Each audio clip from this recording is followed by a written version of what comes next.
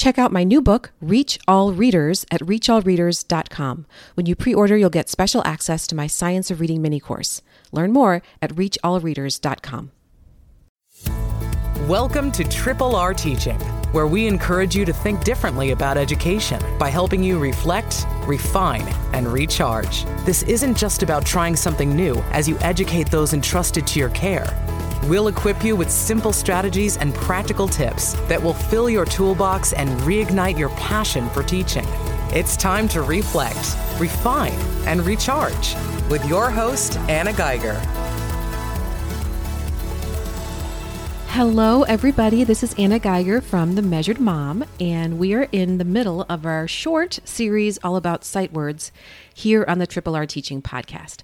So last week we talked about misconceptions around teaching sight words, and this week in episode 54, we are going to talk about the most important thing to remember about teaching sight words. And I can say it in just 2 words. Are you ready? Phonics first. So there's 2 implications for that. Number 1, we don't teach sight words until students can use phonics to sound out words. And number 2, we use phonics when teaching sight words instead of teaching students to memorize words as wholes. So let me explain both of these implications for phonics first. So number 1, it's really important to remember that young children should not be spending a lot of time learning sight words if they can't sound out words.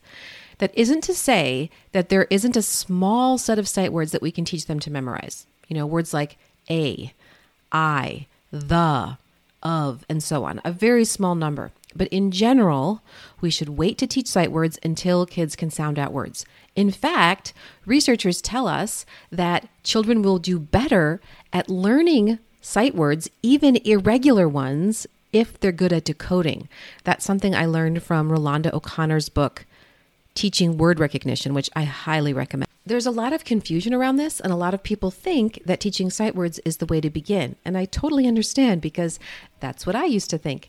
However, children will do better in learning to read if they have a core set of pre-reading skills. All right. So those pre-reading skills are concepts of print, where they know how to turn the pages. They know that each word they say is represented on the page. Language and listening skills, so they can retell a story. They can answer simple questions about it. Letter knowledge, so they know the letters of the alphabet and most, if not all, of the letter sounds. Phonological and phonemic awareness, which it has to do with things like rhyming, counting syllables, and identifying individual sounds in words.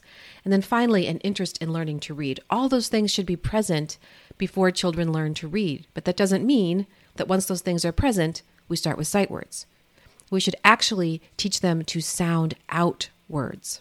Like I said, I used to think that students should learn sight words first. And that's because it seems a lot easier. So because I believed this, I used to share a huge set of sight word books for preschoolers and kindergartners to learn to read. I thought they could memorize the repeated sight word and then use the pictures to read the rest of the words. And I should say read in quotes, although I thought it was read for real because I believed in something called 3Qing, something I learned about in college and grad school. I no longer recommend that. And if you want to know more, you can check out my podcast episode, What's Wrong with 3Qing? I won't get into that today. What if you get what I say, that you shouldn't start teaching reading with sight words, except for that little handful that to get them going. You should teach kids to sound out words. But your preschooler or kindergartner is really struggling to get those sounds to blend together. Well, then you need to go back to those pre-reading skills, check on them, especially phonemic awareness, and you should start with oral blending. So if you have the word cat, you should try to see if they can make the word if they just listen. So if you said, put these sounds together to make a word, k, at, what's the word? Cat. If they can't do that oral blending, learning to read is going to be really hard. And there's really no point in expecting them to memorize, lists and lists of sight words, thinking that's going to help them to learn to read. They have to learn to match those phonemes to the graphemes, those sounds to the letters. They can't possibly learn to read by memorizing and memorizing and memorizing, because their brain can only do that for so long. So rather than thinking that we're teaching them to read by, having them memorize these lists of words because sounding out was hard, we're actually wasting our time. What you're better off doing is spending your time building phonemic awareness, which is a whole nother topic, but I have a lot of resources on my website and on this podcast. I will link to them in today's show notes. Once they understand the concept of decoding words and they're ready to read a simple decodable book, you'll need to teach the high-frequency words that are included in the book. Sometimes we call them sight words. Last week, I talked about how that definition of sight words isn't exactly accurate. I know I'm going to confuse you by continuing to use it just because I know that's how many people still use it. But technically, we're talking about high-frequency words here, irregular high-frequency words. So if a child is learning to sound out CVC words, the book's text may look like this. The cat is big. Well, the child can sound out cat and big, but not necessarily the and is, unless you've taught the child that S can say Z. So you'll need to teach those irregular words, but that's not going to be our focus, right? Our focus mostly is going to be on decoding words. The second thing to remember when it comes to phonics first is to teach sight words or high-frequency words, even the irregular ones, within your phonics lessons. Last week, I said that a major misconception about teaching sight words is this idea that we should teach sight words as wholes, and that's been around for a long time. In fact, that's what both Edward Dolch and Edward Fry both believed, and they're the ones that came up with the big high-frequency word lists that we use today. If you've ever looked at the Dolch high-frequency word list and seen that it's organized by grade level, I'm sure you said, hang on a second, who came up with this? Because the third grade list has words like cut, got, hot, and if, which is frankly pretty ridiculous because if you're in third grade and you can't sound those out, you have a bigger problem than not knowing sight words or high-frequency words. So yeah, don't go by that list because it's all about frequency. When those words occur in text for different grade levels, it's not about phonics skill.